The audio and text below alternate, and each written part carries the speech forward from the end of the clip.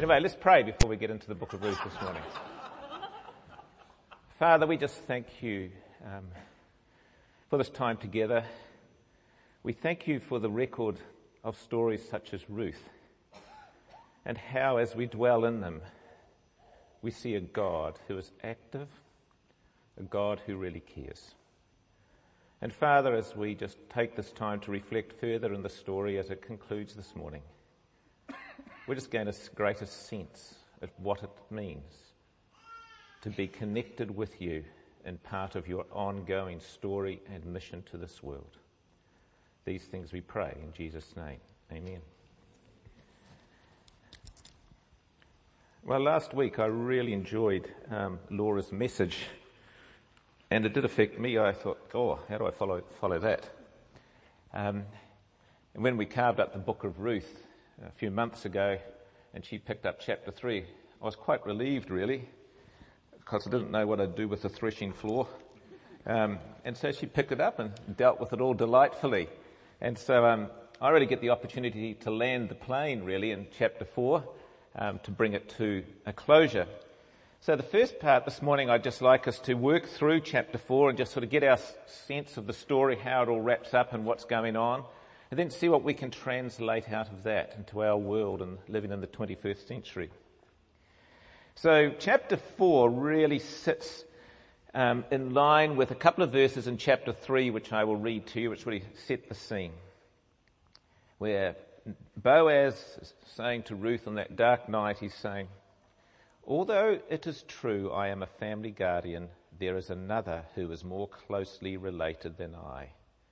Stay here for the night, and in the morning, if he wants to do his duty as your family guardian, good. Let him redeem you. But if he is not willing, as surely as the Lord lives, I will do it." So that's the scene which we bounce out of into chapter 4, and here we have Boaz at the city gate. Meanwhile, Boaz went up to the town gate and sat down there just as the family guardian he had mentioned came along. Boaz says, "Come over here, my friend, and sit down." And so he went over and sat down. The literal translation of friend is really so-and-so. "Come over here, you so-and-so, and sit down." That is really the tone. This character in the story is not esteemed highly, nor in his culture. Verse 2, Boaz took 10 of the elders of the town and said, "Sit here," and they did so. Context here, in those days, on the fringe of town, there was these sort of gathering places where all sort of the wise people sat. If you had a dispute or something to work out with another person or a deal to sign off when you wanted witnesses or you wanted a court-type setting, here it was. You just turned up, gathered the crowd around you, and you resolved your matter. And so that's how the culture worked in those days. So when he says here in verse 2, "Sit here," and they did so, that's the context. Then he said to the family guardian, the so-and-so, "Naomi, who has come back from Moab, is selling the piece of land that belonged to our relative Elimelech. I thought I should bring the matter to your attention and suggest that you buy it in the presence of these seated here and in the presence of the elders of my people." It's even interesting, he says, "I thought I should bring it to your attention." This so-and-so, he knew all about it. He knew how the world worked. Cultural commentators suspect that he had most likely looked after that land for the last 10 years while Elimelech's family had gone to Moab. And so he, in a sense, had just been exploiting the opportunity and just avoiding the day when he should really step up and exercise his responsibility. So there's sort of a bit of mocking going on here. And so Boaz, in the front of others, he says there in verse 4, "If you will redeem it, do so. But if you will not, tell me, so I will know. For no one has the right to do it except you, and I am next in line." "I will redeem it," he says. Then Boaz says, "On the day you buy the land from Naomi, you also acquire Ruth the Moabite, the dead man's widow, in order to maintain the name of the dead and his property." At this, the family guardian, or the so-and-so, says, "Then I cannot redeem it because I might endanger my own estate. You redeem it yourself. I cannot do it." Here's a really interesting situation. This man here, if he did redeem it, the so-and-so, He knew the risks. If he could just take the land without Ruth, he was adding land to his estate, a good piece of land which he knew well, so increased his net worth. And so when he died and passed on, he had more property to pass on to his family. But if he married, took Ruth on, and they had a family, what would happen is this. In the year of Jubilee, when that came up every 7 years, that land would go to their child from Ruth. He would lose the land which he had paid out to buy, but also the child which they had given birth to, any children, would also be inheritance of his existing family estate. So, say if he's had 6 or 7 children now and he has 4 or 5 by Ruth, he's got to now divide his estate up at the end of his life amongst 12. This is not good business sense. And so in the context of the story of Ruth, this character really comes out and stands in contrast to all this hesed love which has permeated the story. This hesed love which is where someone who has the power to set one free exercise this love because that person is powerless. This so-and-so was not at all concerned about releasing or empowering somebody who was powerless. He was concerned about his own status, his own power, his own material well-being. So he sits in contrast to all the other characters in the story. So verse 7. Now in earlier times in Israel, for the redemption and transfer of property to become final, one party took off his sandal and gave it to the other. This was the method of legalizing transactions in Israel. What it doesn't say here, if in this context the person refuses to fulfill their responsibility as the family guardian, the widow can take her sandal off, hit him and spit him in the face. That's not told here in the story, but that's how the culture worked. So the family guardian said to Boaz, "Buy it yourself," and he removed his sandal. Then Boaz announced to the elders and all the people, "Today you are witnesses that I have bought from Naomi all the property of Elimelech, Kihlon and Mahlon. I have also acquired Ruth the Moabite, Mahlon's widow, as my wife." This is an important phrase, in order to maintain the name of the dead with his property. Interesting here. His motivation here is not about this. We don't know whether she's beautiful or anything. We don't know anything about Ruth in this way. But his motivation is beyond Ruth. He's thinking about to Elimelech, who he is a relative of. His family line is about to die out. Through him exercising this guardianship, he can rescue. And so we see a picture here of Boaz as a rescuer, a redeemer who is restoring what was lost to that family line. This is his motivation for exercising his guardianship, so that his name will not disappear from among us, among his family or from his hometown. Today you are witnesses. Then the elders and all the people at the gate said, "We are witnesses. May the Lord make the woman who is coming into your home like Rachel and Leah, who together built up the house of Israel. May you have standing in Ephrathah, whatever, and be famous in Bethlehem. Through the offspring the Lord gives you by this young woman. May your family be like that of Perez, whom Tamar bore to Judah." The tone of the story changes here. You can almost feel as though you're at a wedding ceremony, where you get the sense of this young couple or older couple, we don't know their ages, coming together, and people can just see there's so much potential here for the kingdom. Because these two have come together as a rescuing couple, as a couple to rescue the family of Elimelech. This family has the potential to be wiped out. And the way in which they come together, firstly, Boaz, he was impressed. When he met Ruth, he knew her story back in chapter 2. He says, "I've heard of the love which you've shown to Naomi." This love which she expressed to Naomi to protect and to care for her days. Then we see in Boaz that same love in the fields and the gleaning. He just doesn't fulfill his obligations and just let her glean behind the gleaners. He brings her right up into the harvesters. And in the evening, he brings her to his table. He had no need to do this. She was an outcast. She was an outsider. She was not an Israelite. So the story here of this outward-focused Hesed love, of releasing and empowering people through the resources that only you have and they don't have, is captured in this wedding ceremony. And so these people here, they're saying, that your home will be like Rachel and Leah. Well, these are the two wives of Jacob from the house of Israel. They gave birth to the 12 sons, became the patriarchs of the 12 tribes of Israel. So here the people are seeing a great potential for the kingdom, for God's work to carry on. And we must realize at this time, what's the context? The nation in Israel are in rebellion against God. The nation of Israel was doing what was right in their own eyes. The nation of Israel, nobody knew the Lord or his story, it says in the book of Judges. That's the context. So we're seeing through these two people's faithfulness, these two people's love, not only for Naomi and Elimelech's family, but from the love of God that shapes them, that this is part of a rescuing mission for their people. They are seeing hope in these two people's lives. And then we get in the end of the sentence, end of verse 12, it's interesting, he talks about Tamar who bore Judah. Now Tamar was also an outcast of Israel. One of Judah's sons married a foreigner, just like Ruth, a Moabite. And Tamar is really an example of someone, just like Ruth, she exercised initiative. She broke cultural rules so she could redeem her situation. Judah failed to give her one of his sons so she could keep on the family name.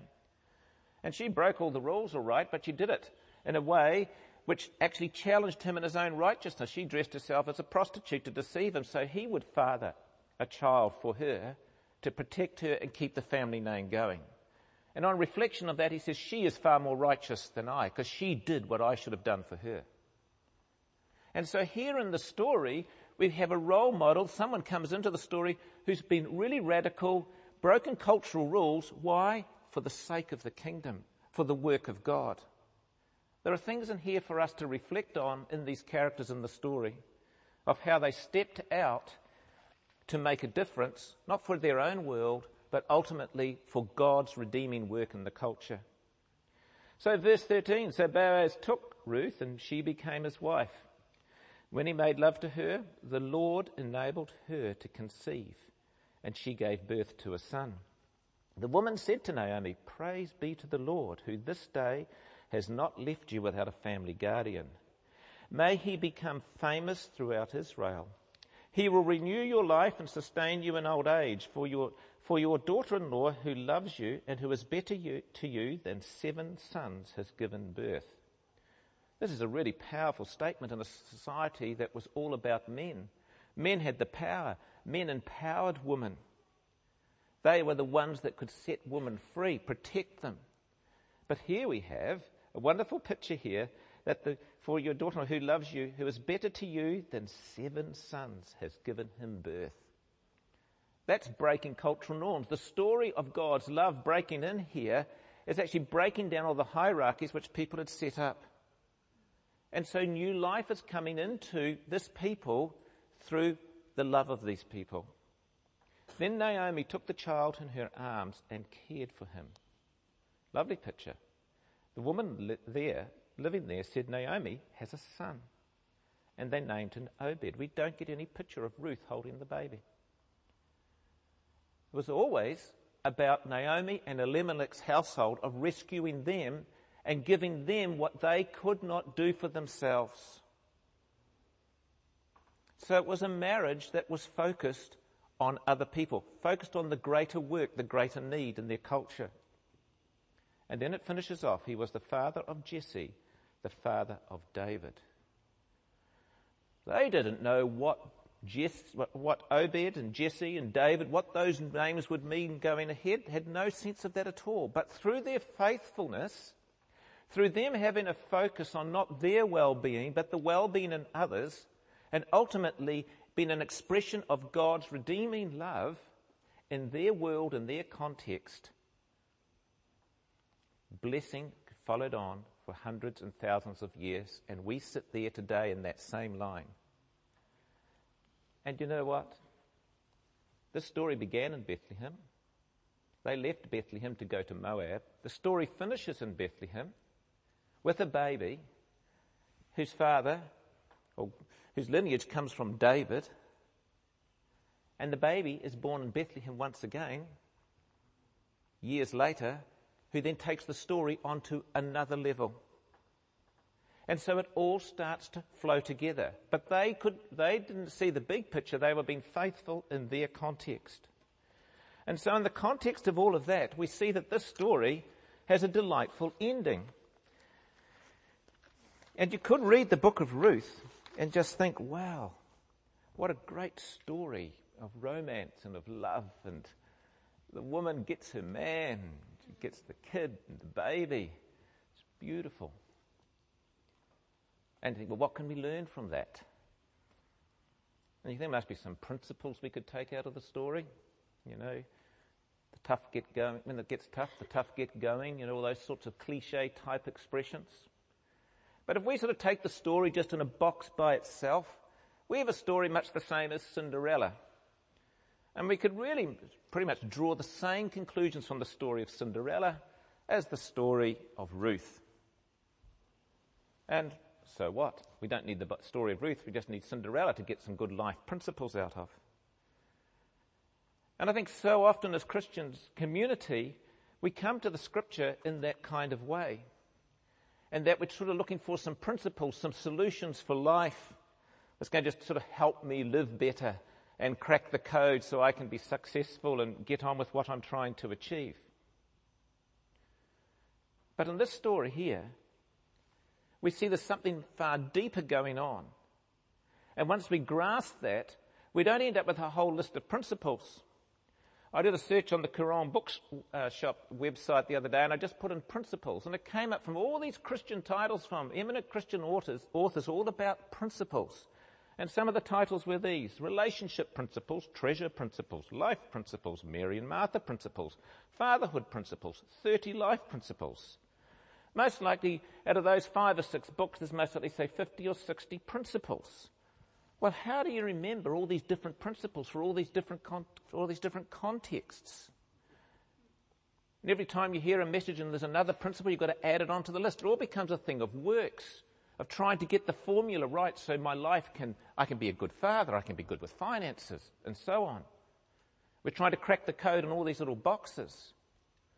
And when we reduce the story of Ruth to that, we miss out on the greater story, which is shaped by the story of God.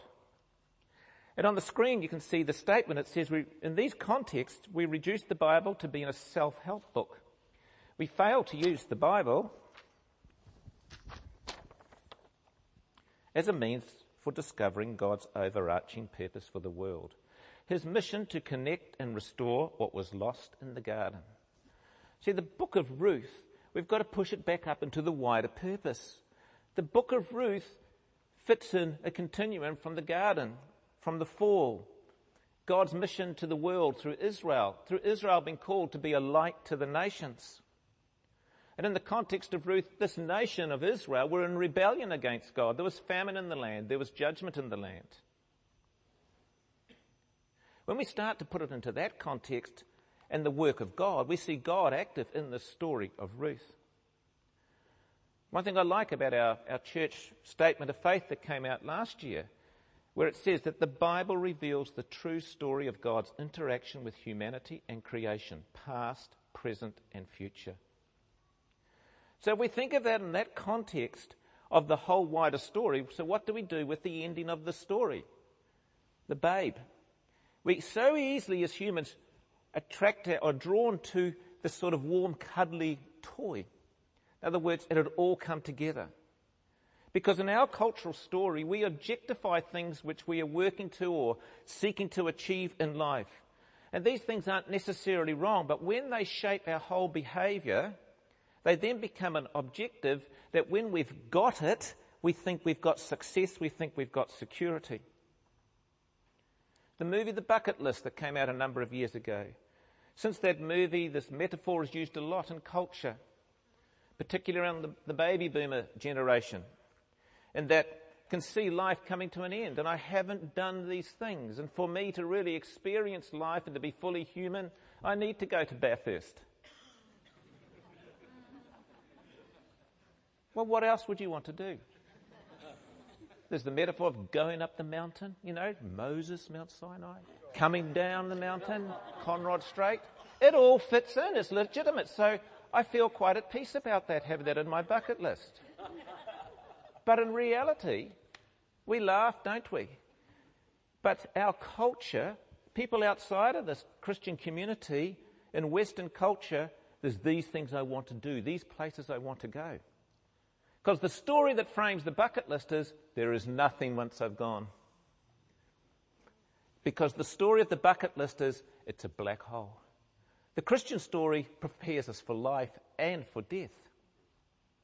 I'm sure there'll be a Mount Panorama in the renewed creation. There will be. There's got to be. There'll be jazz bands. Still be able to see Pink Floyd, The Wall. But the story will be renewed. So we're not going to miss out, people. Because when we make those things the objective of our life, everything starts to be shaped around it. And in the book of Ruth, the beautiful thing about the book of Ruth, you see a clash of stories, which really earths it to our own context.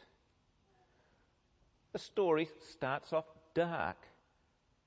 The family, Elimelech's family, are leaving town, leaving Bethlehem, which literally means place of blessing, place of provision, and they're going to Moab because the God whom they used to live for has brought a famine to the land. They're taking life into their own hands. What the story needed was people to stay there and to speak to their nation to get them back to faithfulness with God so he could then bless them and renew them and restore their land, take away the famine, and so they could be the people of God. They got disconnected. And so they went to Moab, a country, a nation whom they despised for their own survival. But their survival was not found in Moab, it was found in God. The only way in which this family survived is through the work of God. Through Ruth capturing the story of the nation of Israel from Naomi, and she says, I'm going to come back with you. Your God will be my God. Your people will be my people. She had caught a glimpse of a greater reality. And so in the context of the story, we've got Naomi who goes back and she tells the people, don't call me Naomi or sweet anymore, but call me Mara, call me bitter because God has been bitter to me. He's been dealt unjustly with me. We can all relate to that, can't we? Where stuff has happened in our lives, we've been faithful Christian people or whatever, stuff happens and we're bitter. But what's interesting here, in the context when she talks about her bitterness, she says, the Lord has brought the bitterness upon me. Prior to that, she says to Naomi and to Ruth and Orpah, I'm going back to Israel because the Lord has stopped the famine. The Lord is now providing. So in the context of this, I like to think of the picture of the book of Ruth a bit like the story of the outback farmer in Australia who had some visitors come to visit him. And they could see all the cattle all sort of scattered around the hills for miles, and they could see no fences. And they said to the outback farmer, they said, how do you manage your cattle? I don't see any fences. And he says, that's correct. He says, I build wells, not fences. And if you think of the story of Ruth and Naomi here, there was a well that was drawing them back. They had turned their back, or Naomi and the family, on the well for a period of time. But they finally did turn and she decided to go back to the well. And I think all of us need to decide in our lives, what is the well? What am I drawing upon to shape the way in which I live? What am I drawing on that's going to help me live amongst a broken world? And in the story of Ruth, we've got to be careful that we don't objectify this story that it's all about the baby. And I think often we do that in the Christian life, where we actually make it about a thing and we make eternal life the actual thing. I've got eternal life. I'm in. That's all that matters. I've got security. I've got my insurance policy. But when we hear Jesus talk about eternal life, he gives it a much more different definition in John chapter 17. Where he says in verse 3, now this is eternal life, that they know you, the only true God, and Jesus Christ whom you've sent. So when we come to the book of Ruth, when we come to any part of the Bible, what do we see here of God in his work of redeeming, of restoring what was lost at creation. Because that's the mission of God. He's in the process of bringing it back of what was lost. And you think of what Christ says here about knowing God as eternal life, and you think of Paul and the way he lived. We see what eternal life is, how it's translated into his own life. In Philippians chapter 3, he says, "But whatever were gains to me, I now consider loss for the sake of Christ. What is more, I consider everything a loss because of the surpassing worth of knowing Christ Jesus my Lord, for whose sake I've lost all things. I consider them garbage that I may gain Christ, be found in him, not having a righteousness of my own that comes from the law, but that which comes through faith in Christ." The righteousness that comes from God on the basis of faith. And he says, I want to know Christ. Yes, to know the power of his resurrection and the participation in his sufferings. This is eternal life. Knowing God and Jesus is eternal life. Knowing his sufferings, knowing the power to overcome those sufferings, we can't get that power by having a whole lot of principles we're trying to apply. We have to have a sense of a greater mission, a greater vision of what God is on about. And so in the story of Ruth, when I think and I reflect on this story of what it's really all about, I think it comes back to a disposition of how we view life. We see in the story of Ruth, people taking risks. People stepping out of the cultural norms to bring hesed love, this love to others which others cannot bring to themselves. And so we see Boaz not just doing what he's obligated to do as an owner of land to the widows in town, she actually upgrades and gives her more. We see Boaz with so-and-so at the city gate, not just fulfilling his obligation, but actually seeking to restore and to bring back love and bring back a family name. And we see out of those attitudes, the work and the love of Ruth and Boaz for the people around them, we see it translated into a life that finally comes to redeem the whole world, the life of Christ. They are linked in the story. When we see the cross this morning and take communion shortly, we see Ruth and Boaz, their lineage, their participation in God's redeeming work of the kingdom being fulfilled in the perfect and the total Redeemer of all of creation. But we see a glimpse back in the book of Ruth. And so, as we wrap this all up today, we need to be thinking about what am I participating in my life, in the work of God in bringing his kingdom of hesed love to this world. What are the things that are shaping me of his kingdom mission? Not of the bucket list culture of the Western world, but of his kingdom mission to restore. What things am I doing in that regard? And as we see this quote upon the screen, which I think really helps, by Hebert, who says, the way we understand human life depends on what concept we have of the human story. What is the real story of which my life is a part?